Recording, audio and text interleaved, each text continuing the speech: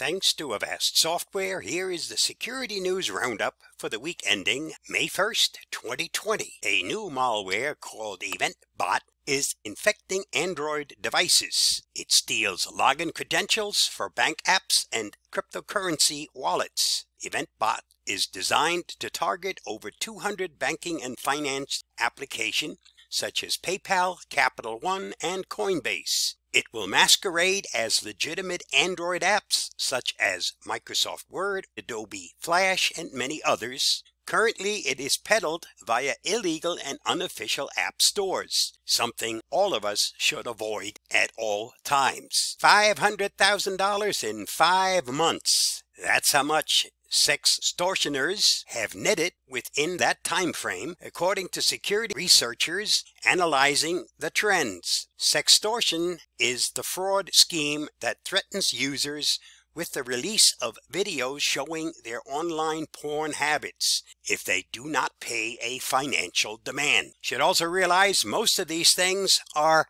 totally fake. They don't have anything, but if you've got a guilty conscience, well, who knows? You might just want to go ahead and pay up. Pirated movies are also now being infected with malware. First of all, you shouldn't be downloading pirated movies. You're taking away somebody's livelihood. Malware distributors are taking advantage of the surge in pirate downloads during the shelter-in-place lockdowns happening in many countries. Get them legit, you don't have to worry about it.